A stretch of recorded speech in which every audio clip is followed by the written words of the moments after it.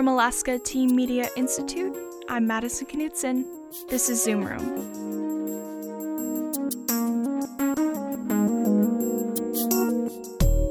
A youth-produced podcast where we zoom into a different theme or topic through interviews and conversations relevant to us, the youth of Alaska. Dante Miedema is the author of the young adult fiction novels The Truth Project and Message Not Found.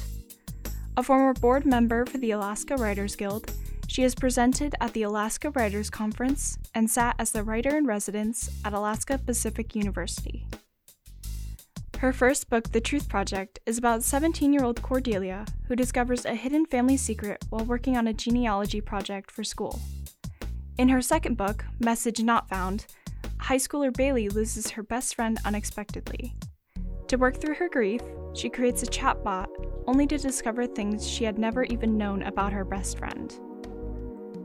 At Me producer Edison Wallace Moyer sat down with Miedema to take a deep dive on her writing process, the themes she explores in her books, and crafting stories for teens and young adults. They spoke on June 30th, 2022.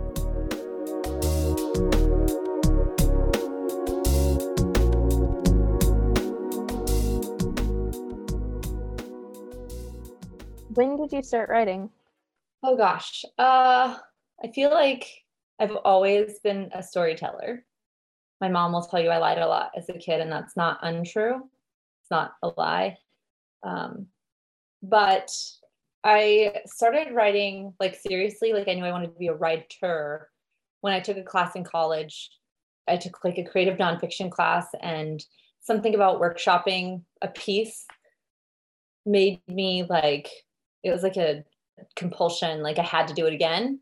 Just being able to share something personal or share something that meant something to me and see other people react in real time. There was just something very intoxicating about that. And after that, I was like, no, this is what I want to do. I want to be a writer. So do you remember the first story you wrote? Oh, like ever?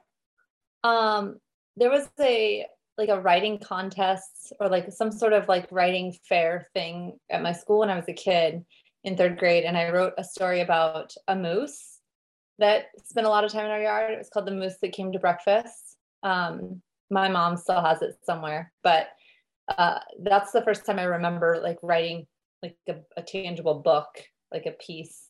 And I mean, I know I wrote stuff in like high school and stuff like that, but not anything where I was like into it, I guess. I don't know. Like I said, it was the first piece that I wrote that like made me want to be a writer was about the creative nonfiction class. I wrote about an experience in our family. Like we were supposed to pick something that happened in our family and share about the story as though we were there, like a piece of our family history, and then write about it as though it were like a fiction piece. And I chose to write my father's father was a veteran, and he died by suicide, and it was very awful. But it's this moment that haunted our family for generations, like generational trauma. And so that's what I wrote about. And so that's kind of the piece that made me want to be a writer. And it stemmed from an obituary that I found of my grandpa. And it said that he died of a brief illness, which I knew that PTSD wasn't brief. It was very long. I just thought that was an interesting way to phrase it. When was the moment when you were like, I'm going to get published? I'm going to write a book and it's going to be published? As in like logistically when that happened, or when I knew I wanted it to be my thing? Like I wanted that to happen. Will you say that in college, that was when you decided you wanted it to happen? Right. Was there a break or? Oh yeah. So I have 4 kids. And so in between that college class and getting published, I was having babies and moving and doing life. But I went to a conference in, I think 2011 or 2012. And it was a writer's conference. And I was like, jazzed. I was like, okay, this is going to be so cool. I'm going to go. I have this idea for a story. I want, motivation. I want to find like tools like to help me write this book. And I get there, and by the end of the conference, I was like, I'm never writing a book. I will never write a book. This is so scary. How am I ever going to know how to add characterization and plot and pacing and, make sure the sentence structure works and like that is so much to memorize on a first page, right? How am I ever going to know how to do that? And for me, it was just very overwhelming and very scary. And I was like, yeah, I think maybe I should try something else. This is a whole lot. Luckily, writing's a compulsion and I had to keep doing it. I think that people who write have something that they need to say or something they need to get out of them. And for me, it obviously didn't go away just because I was scared of sentence structure and plot. But it was a while. It was 2016 is when I was like, okay, this is it. Like, that's when I started querying. So it was a few years where I was like, okay, I had gone to another conference at that point. It went a lot better the second time. Once I had like revised the book and like figured some stuff out, I felt a little bit more confident. And I went, and it was just a very different experience. And then I started querying shortly after that. And of course, way too early, my book was not ready. And that book has not seen the light of day, but yeah. Can you quickly explain what querying is to anyone who's listening who might not know? So query letter is basically after you've written a manuscript and you are looking to seek representation for your work, you write a letter and it gives a brief introduction to what the story is about and a very small paragraph about who you are. And it's asking literary agents to look at your work and hopefully represent you. And so that is what, if you are looking to get traditionally published, that is typically what the avenue that they take is getting an agent. So hopping onto that, I saw you speak at West High School when you came, and you told the story of getting your first book published. Could you tell us that story? Oh yeah, that was such an experience. I mentioned before, like I'd been writing for a long time, about 10 years, it felt like. I feel like that's a right number. And it was something that I wanted. And it's something I've been working on and off for a long time. But the trajectory of what happened once I wrote The Truth Project was so wild. I had queried one project to death. I took the short story that I wrote and I turned it into a YA novel. And I wanted so badly for that to be the book that I wrote that book 3 different times. I edited the hell out of it. I tried everything I could to make that book the book. And I decided, I'm going to keep the queries that I have out for that out. But I had started working on something else and I had drafted it and I was in the middle of revising. And I got this idea. I had been on, my sister and I had been talking about, I had taken an ancestry test and I suggested that she take one, and we have kind of a interesting family dynamic. She's my half sister. And she was like, I will not take a DNA test because it will tell me that I'm the product of an affair. And I absolutely will not be doing that. And so luckily for us, like it didn't pan out that way. That's not what happened. But it gave me this idea about a girl who did find out that via an online ancestry test. And so I just kind of ran with it. I called my critique partner and I was like, I think I'm gonna write this. And they were like, do it. And so I did. And I wrote it in like 6 weeks. It was crazy fast. It was ridiculous.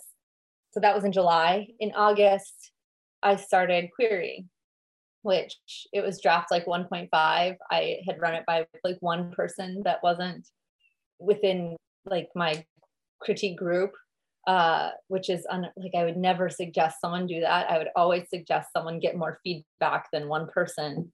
But I didn't. And I immediately started querying. I just had that gut feeling. And I was so nervous because at the time, those DNA tests were so big and popular. I was so scared that if I didn't get this out there fast, someone else would. And so I was just like speeding right through it. So I start querying. And then come September, I get this crushing response to one of my queries, and it was a no, it was a pass. And they said it was very good. I missed my subway stop. I was so intrigued. But no, ultimately, I don't think it needs to be in verse. And so I'm going to have to pass. And I was crushed. I was heartbroken. I was the conference chair for the Alaska Writers Guild at the time. And we were in the middle of doing the conference for the Alaska Writers Conference. And Mark Cameron, who is a local author, he lives out, I think, in the Valley or Eagle River, but he came in for it.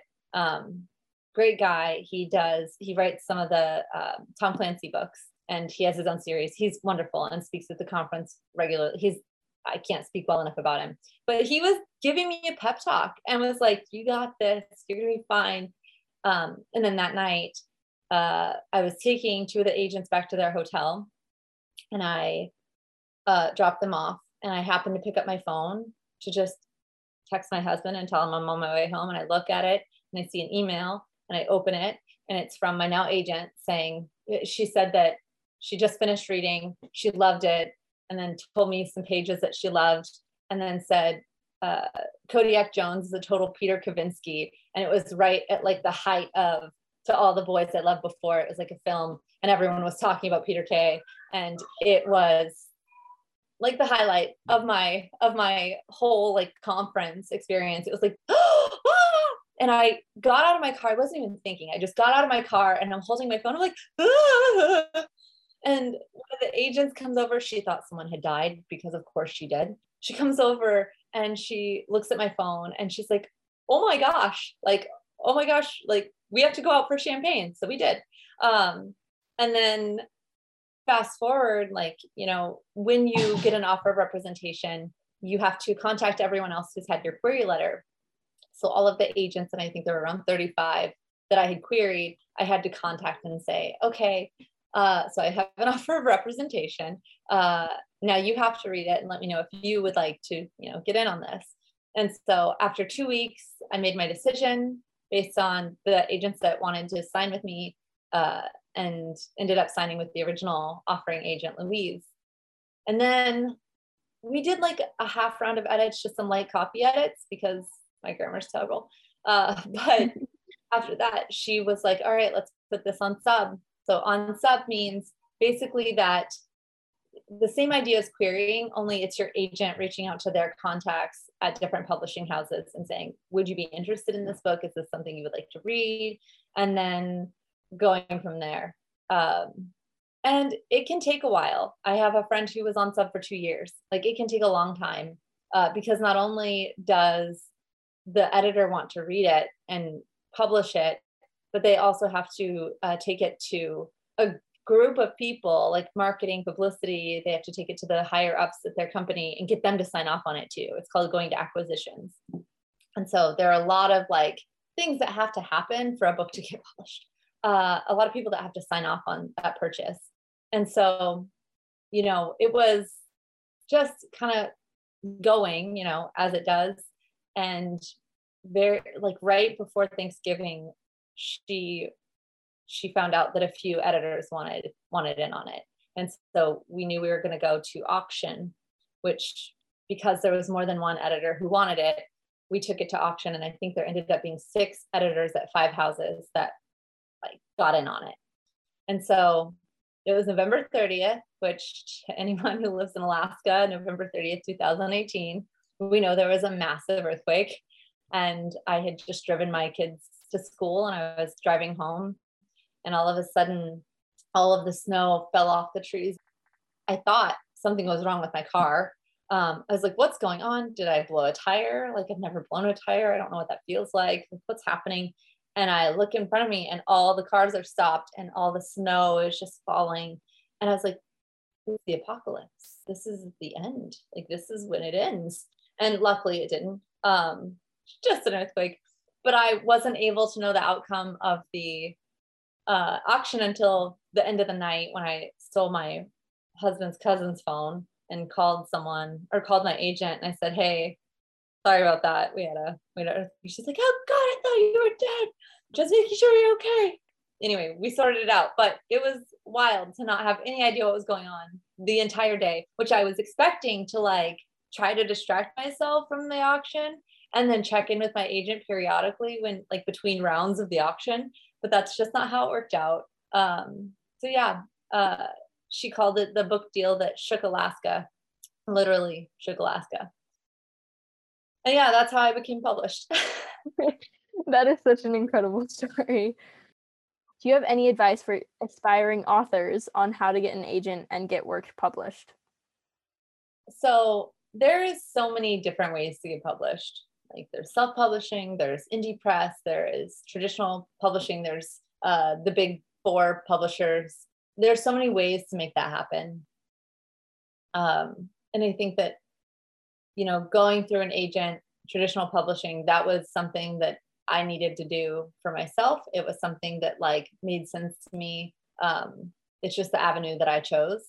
But my first advice would be to research your like genre, research what you're writing and see what markets do well with that genre.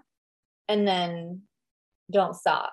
Like just keep trying to better yourself as a writer, keep trying to like, okay, for example, that book that I really wanted to make happen. When I think about that book, I don't look at that book as a failure. I look at that book as like, that's how I taught myself how to write. Like it is really, really hard to sit down and write a book. And then it's really hard to edit a book, especially when you don't know what you're doing. Like you have to figure it out along the way. And so if I had just written that book and I had queried that book and it didn't work, and I had just said, okay, well, I tried that and it didn't work, I'm done, I wouldn't be published because it wasn't the right book for the market. There's a lot of reasons why books don't get published. But my point being is if you stop learning, if you stop trying, if you start doing new things, you'll never see where you could end up. So the only way to not eventually get there is if you just stop or give up. So we're at a time where many authors are self-publishing and self-promoting their own work, while others are still going through publishing houses. What do you feel has worked best for you? So obviously I chose traditional publishing. One of the things I always go back to is one, YA does better with traditional publishing, indie, or not indie, but like self-pub. YA, there's not a huge space for it. There's some, but it's not as prolific as what you see in the traditional publishing market. That being said, self-promotion is a huge part of being an author, whether you are indie published, whether you are self-published, whether you are traditionally published with a big four publisher. Either way, you're going to still have to do those things, probably not to the same extent. Self-publishing is its whole beast. You have to do a lot more on your own. And as a mom before, I knew that there were things that, one, I'm not comfortable figuring out on my own, and two, just not something that I felt like I had the energy to dive into. And I always use the example, like when you self-publish, you have to figure out the cover, you have to figure out the marketing, you have to figure out, the dust jacket, you have to figure out all of those things on your own, developmental edits, and then line by line edits, copy edits, all of those are things that you have to pay for on your own. Whereas when you sign a book deal, all of those things are handled. You have a person designing your book cover, like back to front. Someone is helping with all of those things. And that for me was like, oh, that's worth it. But again, like everyone has their own path, but that's the path that I chose. And I don't regret that path. I'll put it that way. Why do you think self-publishing is less successful for YA fiction? Well, okay, so realistically, like logistically, most teens who are reading like fiction, right, don't have the same access to things like a Kindle account or like an e-reader. And that's where typically people are reading those self-pub books. And that's why the target demographic isn't necessarily there. I mean, there are exceptions to the rules, obviously, but I find that most teens want that book in their hand. So what is your relationship with young adult novels? Did you read them when you were a kid? The ones that we had, when I was growing up, we had a lot of like I remember like Sweet Valley High. But then like in high school, I think Lori Halsey Anderson's first book came out. And I remember reading it and being really into it. And I remember feeling like, oh my gosh, like this is so emotional and meaningful. I read a lot of like Christopher Pike, Melinda Metz I read everything, like all of what she wrote. She wrote this really great series called Fingerprints. I have it on my shelf, the whole thing, because I loved it. But it was about a girl who could read the thoughts of from a fingerprint. So like, let's say I touch something and then you come back and you feel it and you catch the fingerprint with your finger and you could read what I was thinking when I left the fingerprint. I loved that. Awesome. So cool. And there's just things I remember about that series that was like, this is so cool. And so naturally, the first thing I tried to write was fanfic from this story. And I mean, not real fanfic in the way that like we do fanfic now, but fanfic in the sense that like I regurgitated almost like plot for plot that, but with fairies. Wasn't good. It was real bad. And then, Roswell, loved so much. But yes, I read a lot. I read a lot of adult books though as a teen, especially like as a high school, I read just more adult. And then as YA kind of blew up, right? Like with Twilight, I read Twilight. As an adult, loved Twilight. Loved John Green, got really into those books. So it just kind of like evolved as YA did. And so did my reading. I like kind of kept with it, and I love writing it and I love reading it. So it just kind of worked out that way. Did you get a different perspective of YA as you began writing versus when you were reading? Yes. So like story itself has changed for me. I can't read a story for fun anymore. I can't like watch a movie for fun. I'm always digesting the plot. I'm always thinking about ways I would improve it, which is terrible. It does take all the fun out of it. But my perspective on YA has changed, yes, because I'm an adult now. I look at some of the decisions differently. I try not to think of my characters as teens in the sense that like, I'm like, okay, I'm writing this for teens. So what would a teen want? I try to think of the character as a character. I think that trying to I don't want to ever write down to my readers.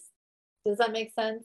Like, yes, I appreciate it. Thank you. I never want my readers to feel like I'm trying to tell them what to think or what's right or what's wrong. People make mistakes. People do things that are out of character all the time. Being a teen was such an experience for me, as it is for everyone. But I think one of the things that I always took away is that sometimes adults, we feel it is hard to remember the feelings that you had as a teenager, because as an adult, we feel like we have everything figured out, right? We don't at all. Sometimes you can read something and you know that the adult is trying to tell the teenagers what the right thing to do is, or they are like not trusting their readers to pick up on like nuance. And I don't think that's fair. I trust my readers. Y'all are smart. You read, you're good. But for me, ultimately, I just want people to be able to read it and feel a connection with a character, whether they're a teen or an adult. Like, it's just a human being. I'm not writing her as a teen. I'm writing her as someone who happens to be a teenager, if that makes sense at all.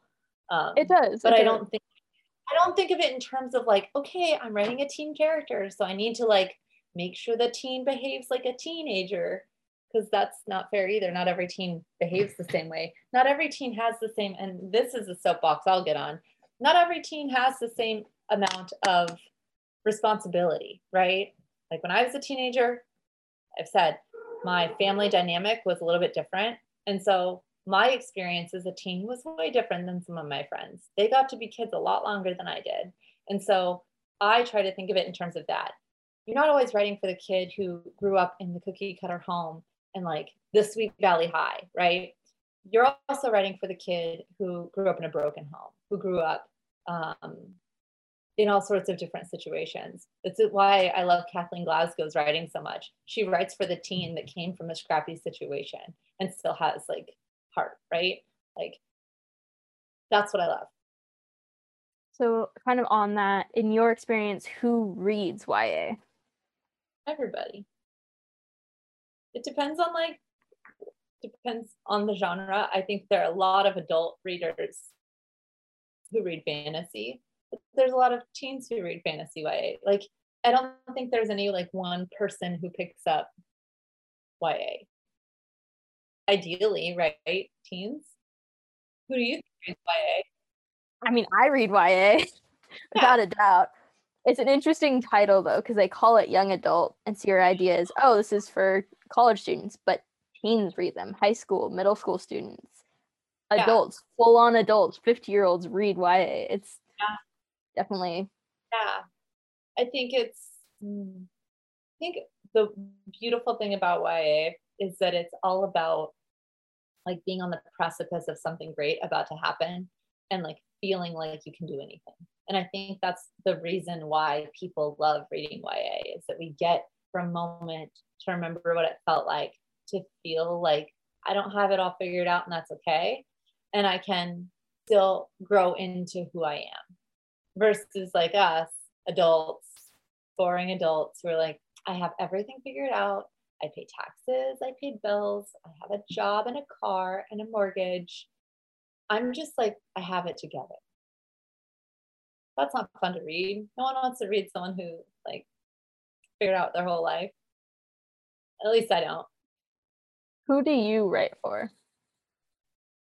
I write for people who are flawed. I write for the people who do things and think things other than what they should and struggle with that.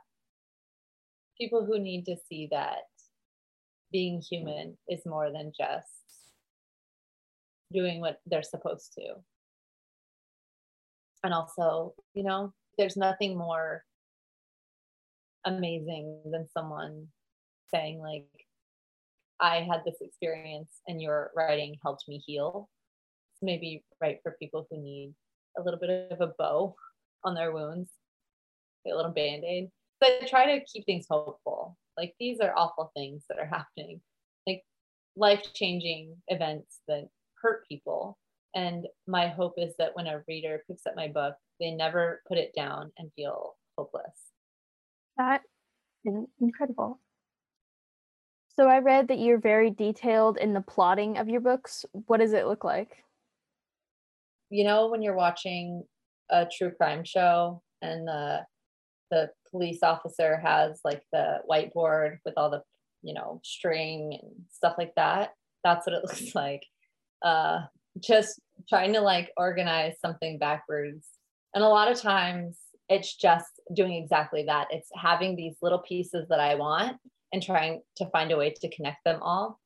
Lots of Post-it notes. I have a whole method, a whole 8-step method of figuring out how to write a book or plot a book. Plotting is really one. I always joke that it's like by necessity. I have to plot fully, like plot everything, or I'll never write it because I'll forget what I was going to put in there in the first place because I have 4 children and the brain cells don't come easy to me. But it is a lot of chaos. As you can see, like everything is messy in here. This is my messy zone where I had a bunch of Post-its out from when I had just plotted something, but not anymore. And I am trying to be more like conscious. And I've started using Plotter for some stuff. It's a program that kind of does the same thing. You can use the same kind of color by color method. I like to have that bird's eye view of what the book is going to have in it. And that helps me kind of process like, okay, if I have, you know, a character on page 5 and they're important to the story, I don't want to like not have them for 5 chapters before you think about them again. Like I want to make sure that they're in there throughout the whole book. So yeah, just a lot of chaos. Chaos is good, in my opinion. What do you think is the advantage of being a plotter or a pantser? And for those listening who don't know, plotters are writers who plot out their books, and pantsers are writers that kind of go with the flow. The name comes from the idea of flying by the seat of their pants. I've heard, so one word that I've heard tossed around is discovery writer to describe a pantser. It's just a little bit more of a flowery, nicer term than pantser. Now, I don't think one is better than the other at all. I think that I don't even think that there's much of a advantage to one over the other. I think they're doing the same thing, but in different forms. Like either way, you're still coming to the story, whether you're plotting it out or whether you're pantsing it, you're still like allowing the story to form. For me personally, the idea of pantsing something seems very like an inefficient use of time. Like if I could just think about it and write down a sentence, I don't have to go back and edit that in. Versus if I had written this out, I would have to go back at the beginning. I'd have to change that one thing, and then the trickle effect, because that one thing is going to impact the rest of the story. So I have to go back and fix it all. And so that's why I plot. But yeah, I do have a theory about the difference between the two. And I think it boils down to the fact that for pantsers, their character arc and their characters stay the exact same. Like from concept to the final draft, those characters are set in stone. Those characters don't move. They're immovable. They're untouchable. That's who they are. But with a plotter, it's the other way around. Their characters are movable, but their plot is like, this is the plot. We'll move the characters to fit into it. And I think that what I've noticed is the biggest difference. Do you think having a concrete plot versus concrete characters is more important or makes a story more solid? I think they both have to be there. Like, I think you need both. Like, one, plot, you have to have a good plot to move the story. But if you don't care about the characters, who cares? Like, what's the point of the story if you don't care about the characters? So it has to be a marriage. It has to be a balance. But I think that like anything else, right, in any medium, in any craft, you have your skills and you have to have the things that like are a little bit harder that you have to work on. So for me, that's character. It's getting to the root of those characters, figuring out what's in their head. Those are things that I have to spend a lot more time on. Whereas plot, I can do that in my sleep. Easy peasy. So we've talked about how you plot your plot, but how do you develop it? How does it become what we read? Lots of editing. So luckily, right, like I have a team of editors that help. I have critique partners that help, poke holes in my plot and allow me to fix them. So usually I start out with like a very, very basic plot. Like we're talking like a sentence for like each beat that I would go through. And I use the 3 Act 9 block, 27 chapter structure. My friend, who is a doctor of mythology, literally, she's a genius. She's recently set up something with the heroine's journey versus the hero's journey. And so I've been playing with that. So I start with like this basic bare bones, like skeleton. And then I go through and I do my, bird's eye view, and I look at it a little more in depth, and I just kind of add on until it feels layered. Usually in the very beginning, when I'm first plotting, we're talking like maybe 3 or 4 pages worth of notes. And by the end, it's like 17, 18, 19, somewhere in the early 20s sometimes. So it just depends. But ultimately, each step of the way, writing can feel very solitary, but a lot of times I'm talking over plot with my critique partner. I am discussing it very in depth until it just feels right, I guess. Can you give us a little bit more background on the 3 Act 9 block structure? 27 chapter? Yeah. So Kat O'Keefe is a YouTuber who has the 3 Act 9 Block 27 chapter structure, and it's based off the hero's journey. And so I want to say there's like a blog somewhere that did it for one of the Hunger Games books, but showed each block what it looks like next to the book, which is like 27 chapters exactly, like block by block, showed exactly what happened. And that's just, for whatever reason, the outline method that has worked for me. I love Save the Cat, but it leaves a lot of like open space for you to interpret on your own. Like the fun and games is like a huge portion of the book, but it's just like, oh, and now the fun and games. I'm like, well, what do I put in there? Like, what do I do now? With the 3 Act 9 Block 27 chapter structure, it helps guide that a little bit more. And it's just kind of how I got started, and it's what makes sense for me. I know as a reader, I see plots that I will read the back of a book and I'll just be like, all right, read that. It's just different characters in a different world. Are there any plots that you stay away from, or do you ever have an idea and you're like, nope, can't write that. It's already been done. People aren't going to be interested. So I think that story itself is this universal thing, right? Like we're trained to ingest story. There's a great book by Lisa Cron called Wired for Story, and it's all about how like we just understand it. We look for patterns. We as human beings look for stories in things. One of the things like we talk about over and over again is how these stories kind of do repeat themselves, right?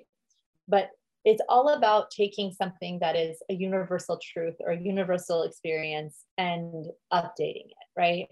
So for the Truth Project, for example, this idea of where am I from? Who am I based on, is the family that I'm born into what's more important, or is it my blood that's more important? Like which, or other way around, is like nature versus nurture. That's not a new idea, right? But what is new, what is relevant right now is the fact that like DNA tests are a thing. And I always try to think about it in this like way of what is happening in this story that is relevant to my readers. Like what am I exploring, or what do I want to explore that is relevant to today? And how does that impact today's reader? And so, yes, I think there are stories that I am not the person to tell.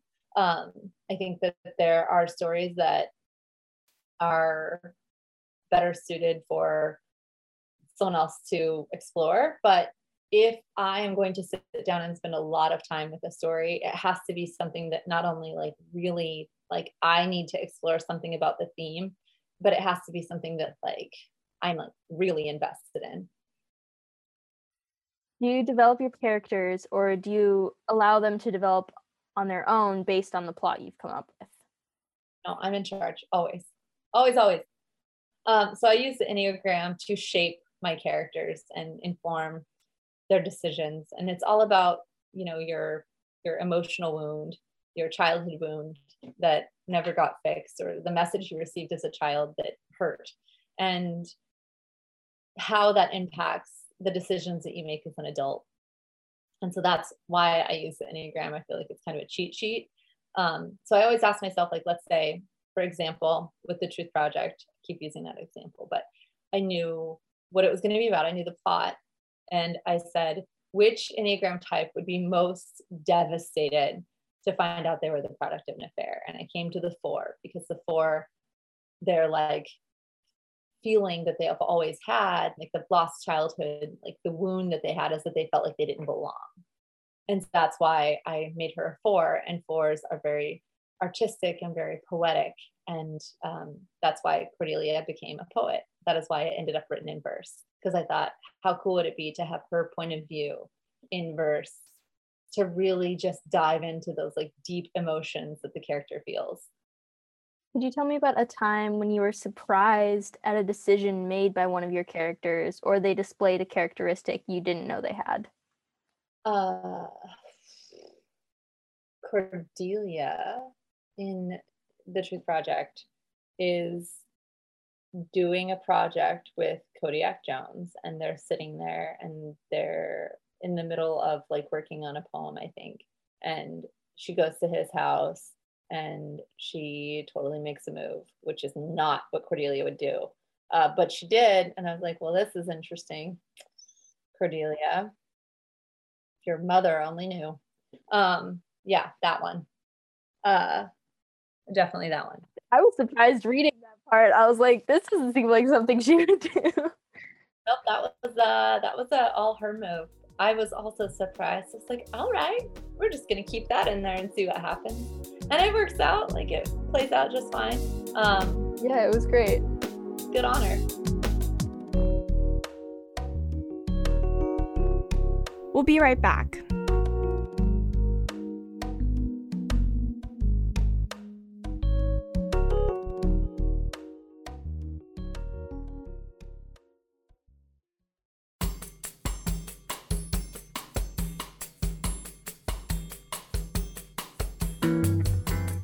Alaska Teen Media Institute is looking for youth to join our team.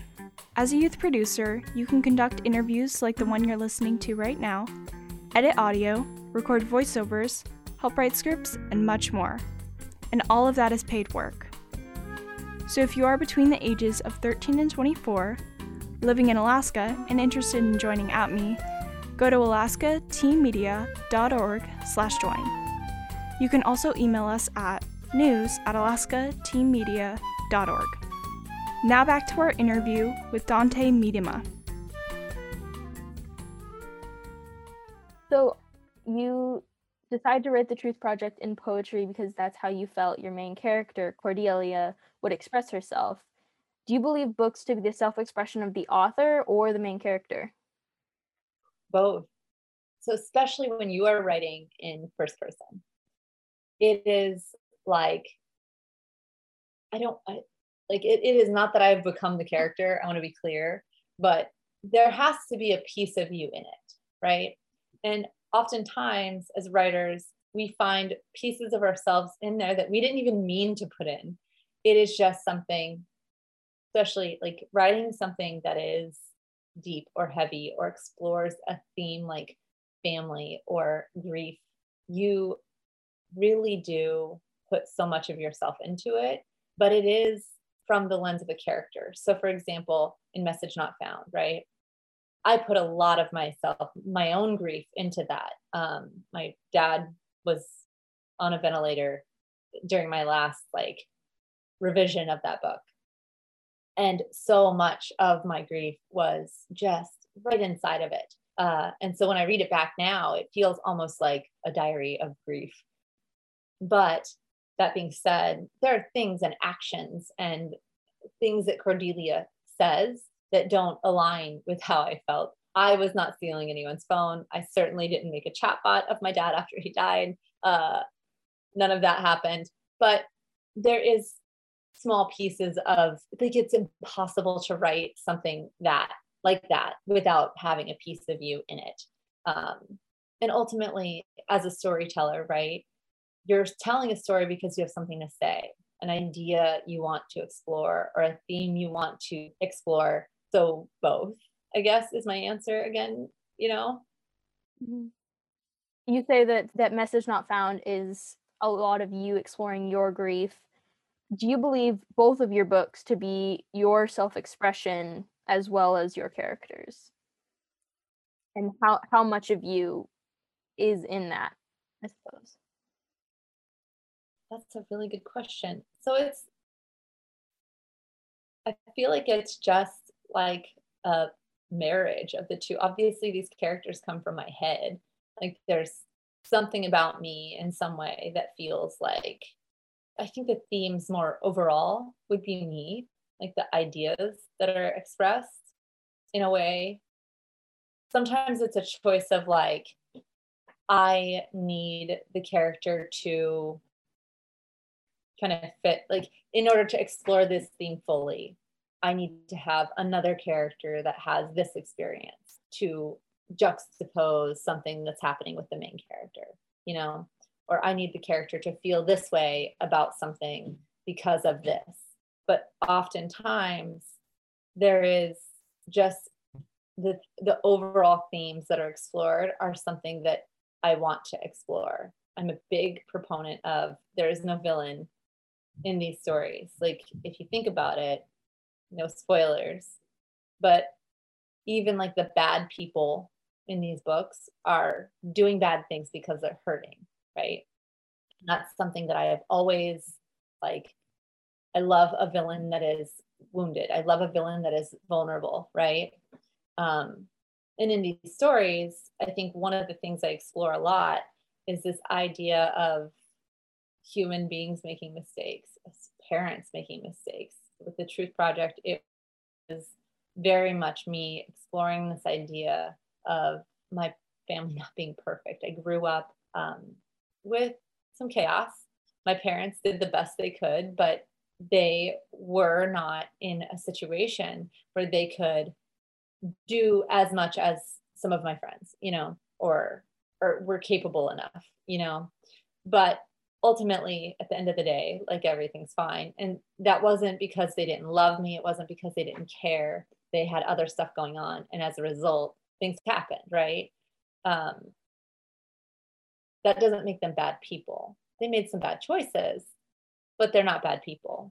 And that's something I really wanted to explore in the Truth Project, was this idea that, like, we all as human beings make mistakes, every one of us. There's not one person I know that's not like, ooh, there's something I wish I would have done differently. And I don't know. I mean, I'm going to go back to the themes of the story are something that I need to explore for myself usually. And that's the pieces of me that I leave inside the book. And the characters themselves are a little bit more of like a choice, if that makes sense. Yeah.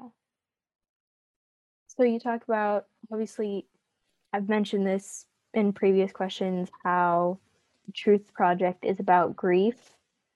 Not the Truth Project, sorry. Message Not Found is about grief that you needed to explore. Why do you think that you and authors in general need to explore these themes? Because, like Hunger Games, why do we need to explore the theme of you throw 24 teenagers in a ring and watch them kill each other? So I can't speak for Suzanne Collins. I don't know her, but I think that some books are like that the author is needing to explore a theme. Some people are asking a question. Some people are just trying to write something fun. I'm working on a secret side project that is just stupid and fun. I think that for me in my writing and historically, what I have kind of always done is unpack something I'm feeling. I can't speak for Suzanne Collins, but there is this human condition, right? We're all humans, and humans do ugly things to each other. Desperation makes us do ugly things. I think that one of the things I've noticed in the last few years is that people are scared. And when you're afraid of losing something, you react, you act out, you act in a way to preserve the thing you're afraid of losing. And I think that that's one of the things that the Hunger Game does such an incredible job of exploring, is human condition and what we are at stake of losing. I want to say that's my critique partner, if she listens to this, is going to stab me. But it's something related to mythology. There's an influence of mythology in that as well, in the Hunger Games. But those, again, myth, that's something that we regurgitate over and over again. We explore those ideas every time. We're all looking to those stories, and we think about them and how they are relevant today. And that's why we have the hero's journey. It's one story we're trying to explore. Do you ever have to stop yourself from putting too much of yourself into a story or a character? There's sometimes I wish I had. In the Truth Project, Sana, a lot of people that know me personally are like, that's you, you're ridiculous, which is fair, that's valid. Sana is also a 7 on the Enneagram, which is what I am. But so there are times when I think that people who know me really well can read my books and pick up things that I say or pieces of myself that I put in there. My husband told me once, before he even read my book, he's like, there's no way you didn't put, like, that's who you are. Like, you emote. Like, I'm an emotional person. I think about how other people feel, and I am always talking about like the inside and like how it feels and talking about those things. And so he's like, it's impossible for you not to bleed into that, some of it. With Message Not Found, because it was such a hard time for me, and reading it back does feel so, just almost like a vulnerability hangover. It's like I put so much of myself in that, it's hard to read back.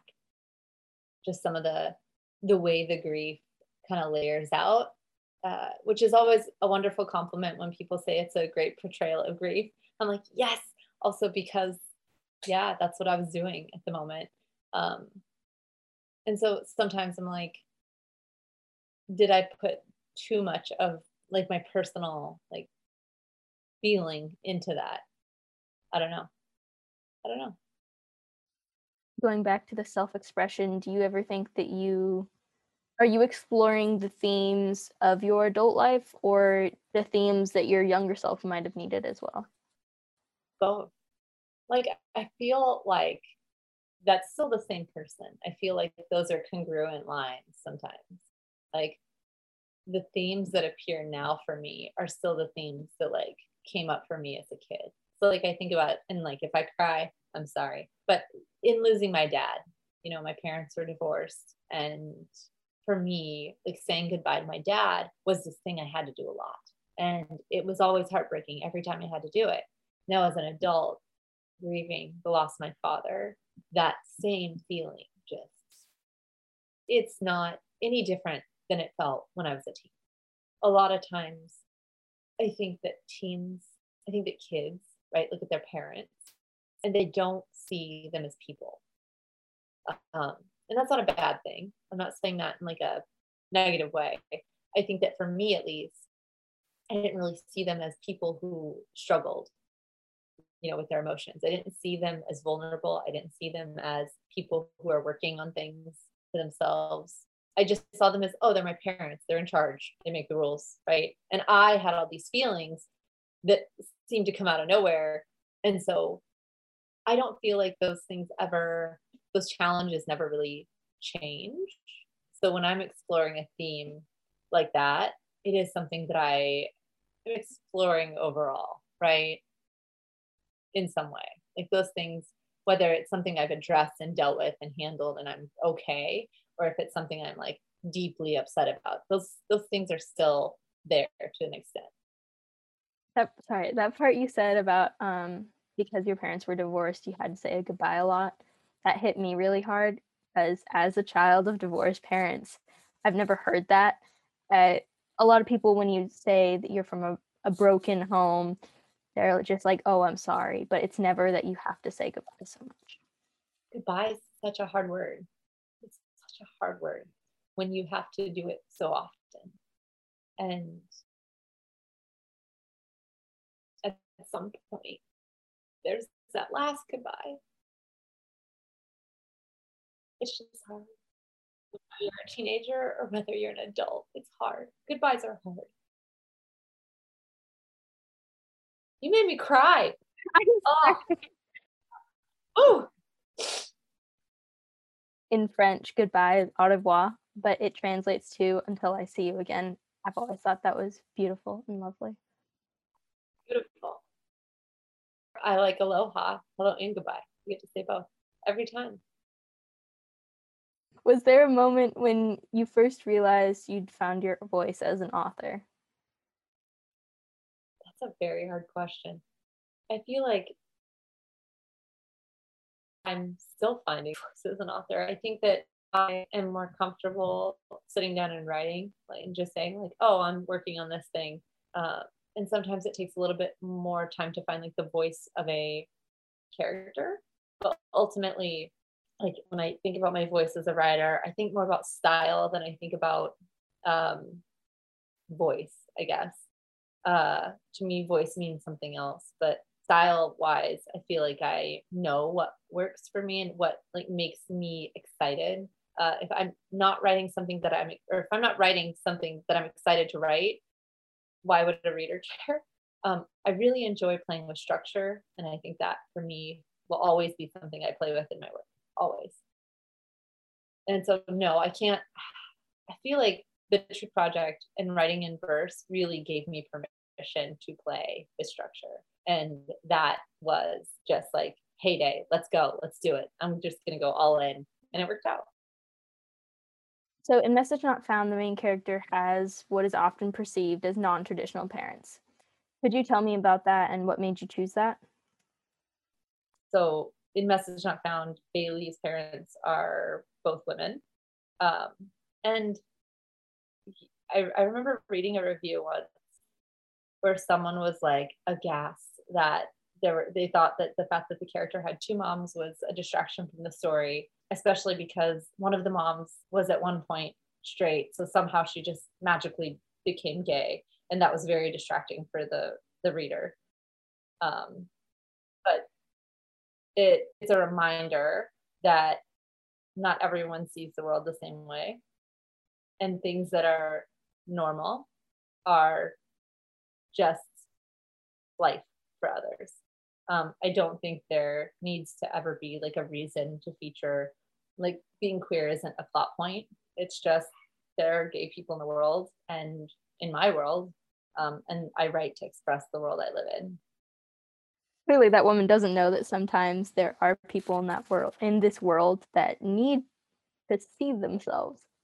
That's what stories and media are all about. Yeah. And that's, ultimately at the end of the day, right? The call for diversity in literature is exactly that. Like every kid deserves to pick up a book and see a piece of themselves on the page, see themselves on the cover, right? To be able to identify with whatever and get excited.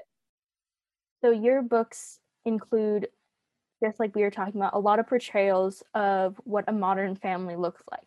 Do you think your personal experiences helped shape that? I would say, yeah.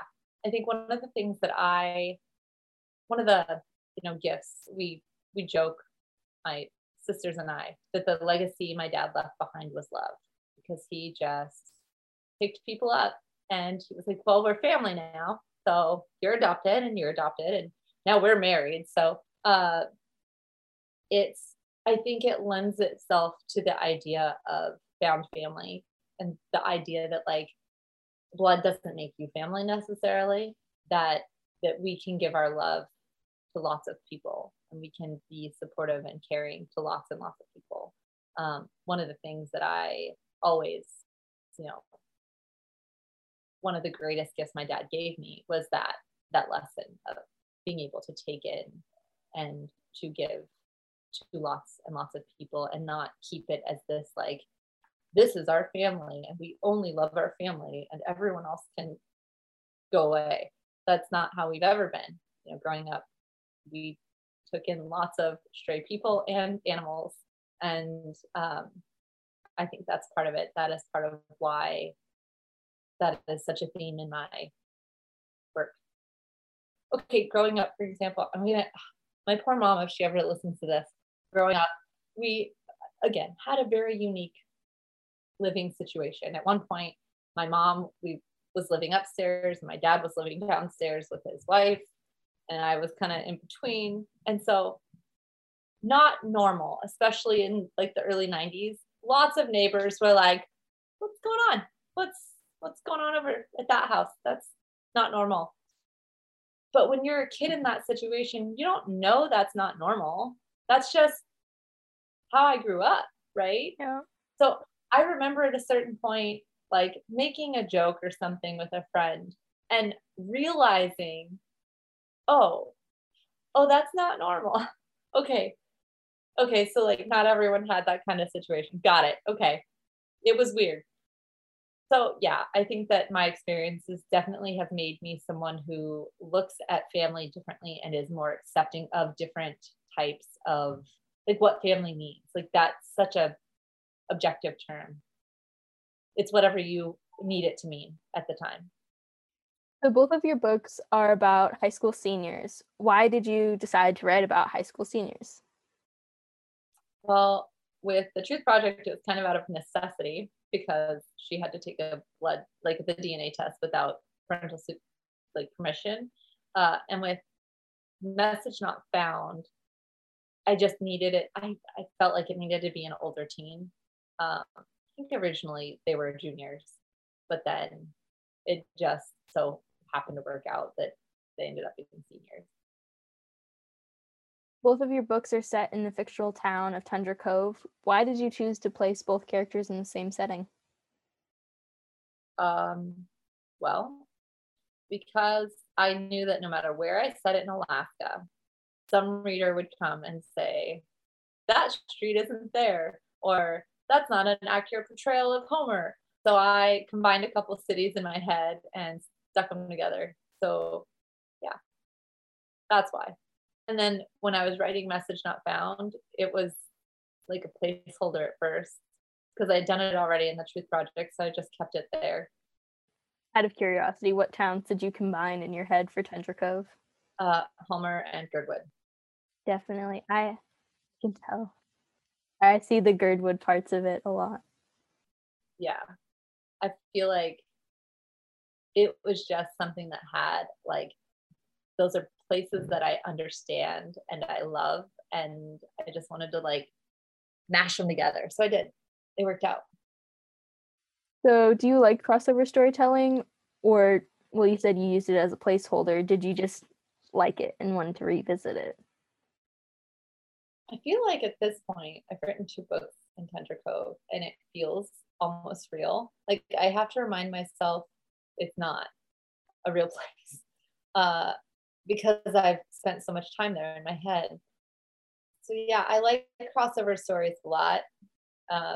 Just in general, I like the idea of a fictional place that you can kind of go to. I don't know if my next book will be set there. I'm not sure yet. I'll have to figure that out. Now that you've written these 2 books in these specific styles, poetry with the Truth Project and narrative with Message Not Found, both of them include text messages, DMs, and other methods. Do you feel like you have to continue to tell stories in innovative ways? I really want to. Like that's what makes me excited. So yes, I don't feel like I have to. I feel like I want to. I love the idea of, picking up a book and it feeling a little bit naughty, like you're reading someone's text. Very voyeuristic. I find that fascinating and I find it interesting. And if it's fun and interesting to write, my hope is that people find it fun and interesting to read. So yes, I hope I get to keep doing that.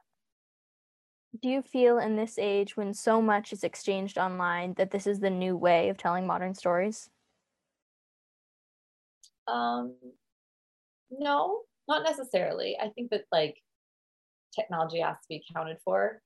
If you're writing contemporary fiction, if you're writing fiction set right now, it needs to be acknowledged at least. But I don't think that readers are asking for just books that are written in unique structures. I think that plenty of readers still want those big, thick books that are full of prose. I think that there are a lot of people who are reluctant to read because it's intimidating, especially in a society where we get our information in 30 seconds, clips from TikTok. It's hard to imagine focusing on a whole story, but I think that there's room for both, like innovative, unique structures and traditional prose. In terms of thinking of things that need to be acknowledged, like technology, in Message Not Found, you acknowledge the pandemic as something that had happened but was now over, when obviously we're still not at a point where it's totally over. Why did you choose that, and would it have been too difficult to write a book in the setting of the full-on pandemic? That was a choice I made because one, I think that it needs to be acknowledged. I think that something like that can't happen and us just ignore it, especially because in Message Not Found, there are dates listed. Like, how old these kids are, what years they were doing what. And I had to acknowledge the pandemic. Pretending it didn't happen didn't feel right, you know. Um, Pretending that, those months of, isolation and social distance and the concept of, digital learning, like pretending that didn't happen it just would have been silly. Also, the pandemic greatly affected me, is greatly affecting me, is greatly affecting all of us. I think that we need more books that acknowledge it. I think we need books that kind of tackle some of the loss that our country has felt as a result, but I'm not sure that publishing is ready for it. I'm not sure about readers. I don't know. I think it depends, but I think that there are a lot of teens and young adults, kids who have lost people to COVID that would benefit from being able to unpack it that way. You're right. It definitely needs to be acknowledged, but it's so fresh that you're right. Maybe readers aren't ready for it, or publishers aren't ready for it. Like the thought of reading something about the pandemic is terrifying. Yeah, we're all still in it, but also like, I think about it in terms of like the kids that really did suffer like great loss, like what it would mean to feel connected to a character who also suffered that great loss and have that as a way to unpack how you feel. Yeah. And feel like that it has to happen at some point. I believe that it will at some point. We have a way of always getting around to the things that affect us. Yeah. What stories are important for you to tell? I think it's important for me to tell stories that have heart, stories that examine something about humanity that I either struggle with or struggled with or need to explore. Both those books came to me in beautiful ways, and I think I'd like to continue that. Those are the stories I find that I want to tell. What stories do you think need to be told? Ooh, I don't know how to answer that. I mean, I feel like there's room for every story, right? Like, whether it's there to make you laugh, or there to make you cry, or there to make you, get angry and fired up and call to action. I think that right now in publishing, like the landscape of publishing, I think that the stories that have to hold priority are stories that haven't had a chance to be published yet. We need diverse books. It's a movement of we need to have more diversity in our literature. We need to have people there telling stories that haven't been told or that have historically been told through a white lens. And I think those are, when you look at the grand scheme of history, most books have come from white men. And I think it's really important to highlight, acknowledge, and publish things that are not. So how do you, as a white straight woman, promote the stories and the ideas and the diversity that need to be told while still telling your stories and exploring the themes that you need to?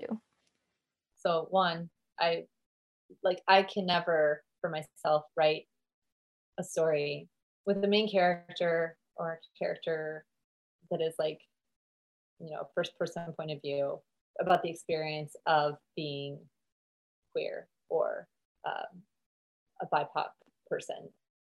And that is because I think those stories need to be told by people who know what that's like, because historically those stories have been taken, right? I am a huge advocate of supporting authors and diverse authors, diverse books. That is huge for me. I think that if you are an author today who is a white person and you are not actively reading books written by people of color, people in the queer community, then you're doing it wrong. Like, we need to be lifting those voices up because historically they haven't been allowed to tell their stories.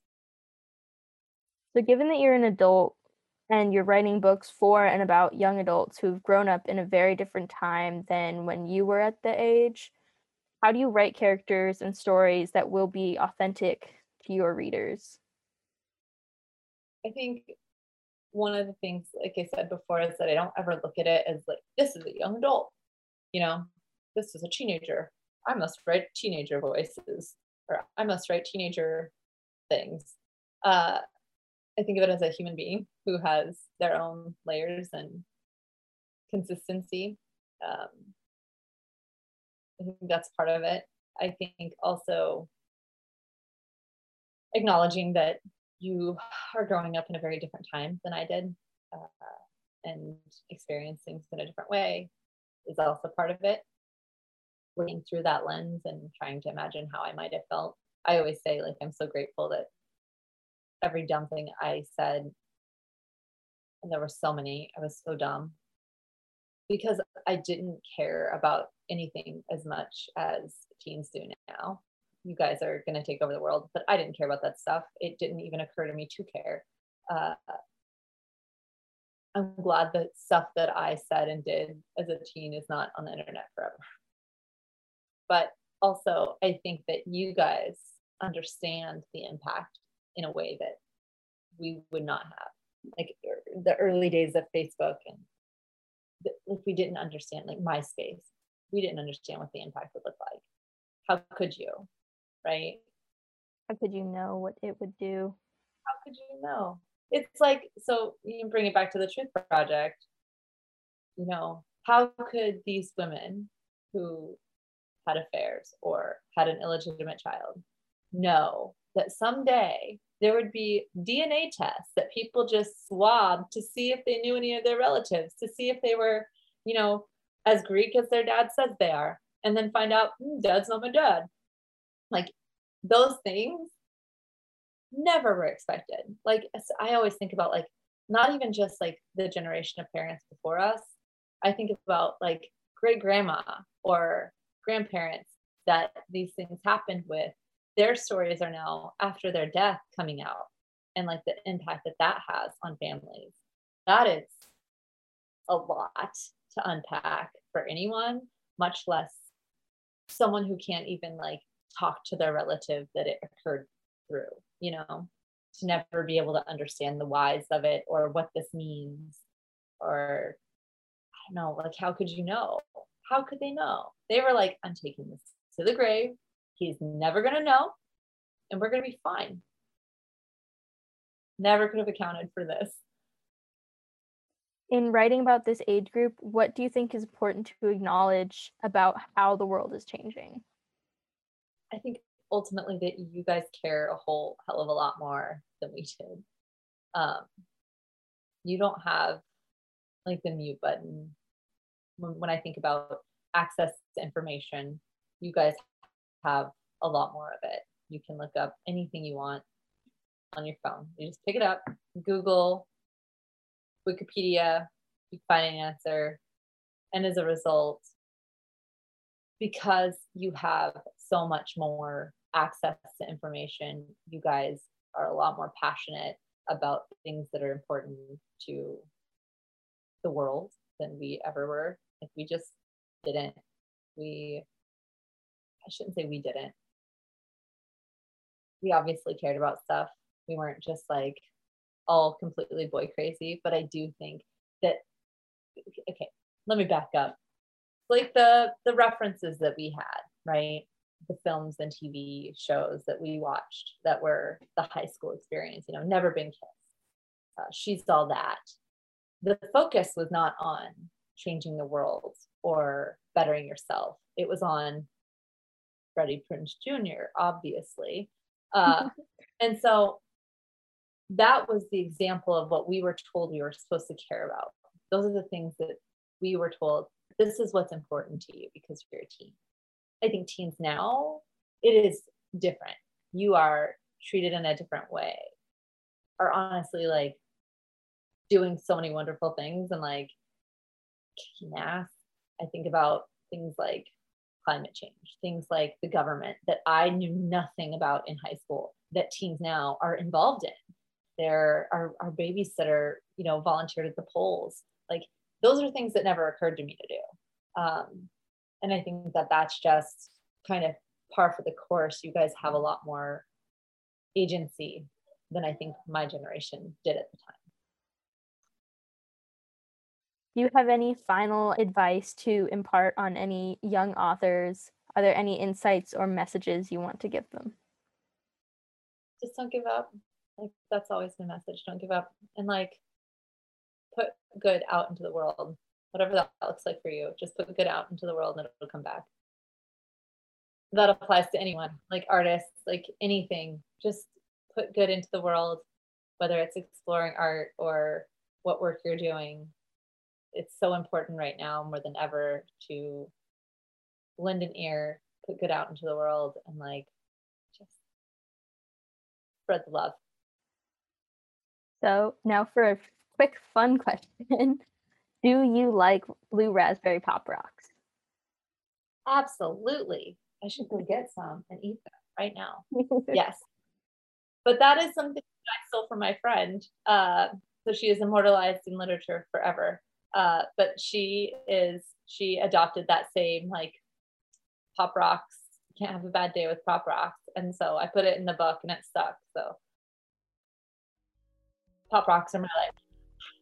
And for those who don't know, in Message Not Found, Bailey's best friend, Vanessa, has a mentality that a day can't be wrong if you have blue raspberry pop rocks. Can't have a bad day. Just try it. Like, go get some pop rocks and try to like cry. You can't. It's such a wonderful thing. I love that. I'm glad I stole it from her. Amy, if you're listening, thank you. All right. Thank you. That's all I've got. Thank you. Thanks for making me cry.